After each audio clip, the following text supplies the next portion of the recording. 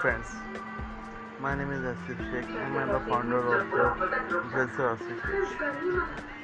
Sir, so today's topic is Instagram SEO Tips 2020. Not wasting much time, I will get started. After listening to Instagram SEO, you will be confused like SEO comes only in YouTube's or only on Google. But people, after doing so much research, I come with the SEO, Instagram SEO. So people, while selecting the name of your site or page, you should select upon on the niche. It is search. For example, my page is influencer Asif. People search for influencer, they will get my name on the first 5 or first 10. And if search for influencers properly, then I will be first 3.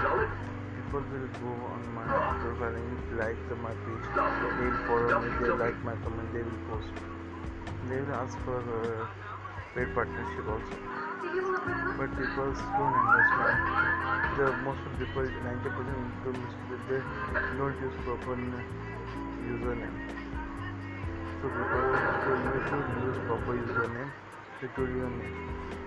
So you can find your name. Try it and tell me reply on my page or your influencer also.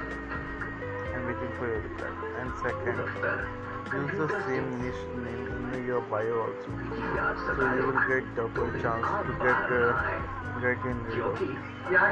People search for that, but it doesn't get proper result.